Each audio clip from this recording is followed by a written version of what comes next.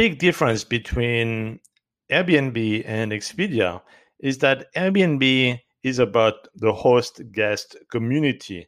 It's not just about you book it or not, you have no interaction with the host. It's just 100% business on Expedia. And of course, Airbnb is a business.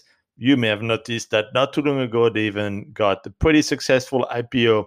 So, yes, it is a business, but it is a different business. And it's based on this sense of community, of being able to have a host sharing information and caring about the guest and building this interaction on trust, on a platform that both the guest and the host can trust.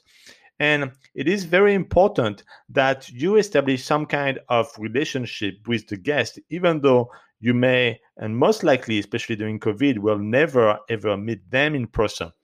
And there is a very simple trick I'm going to tell you today that's going to help you develop that relationship with the guest remotely. And it is to ask questions. Yes, you need to ask questions to your guest. People love questions. You may have noticed with your partner, your spouse, your husband, they love questions. So you need to do the same with your guests. Ask them questions. And you may even put those automatically in the automated messages that are sent to the guest. For example, after their check-in the next morning, hey, Andrew, or whatever their name is, you can also put the first name of the guest automatically in those automated email software.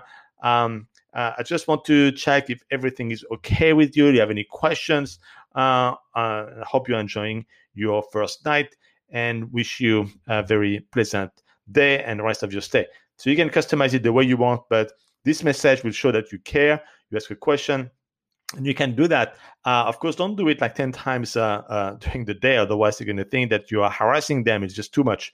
But believe me, they're going to love the fact that you ask them question on the very, very first day. If there is an issue, they're going to tell you right away, so you have a chance to address it instead of being the host like, here's the key, okay, bye, thanks for the money. You don't want to be that type of host. So develop that relationships, and also before the checkout, so you can ask them also any questions that you want, like what was their favorite experience during the stay, and also if there are things that they would recommend you to improve.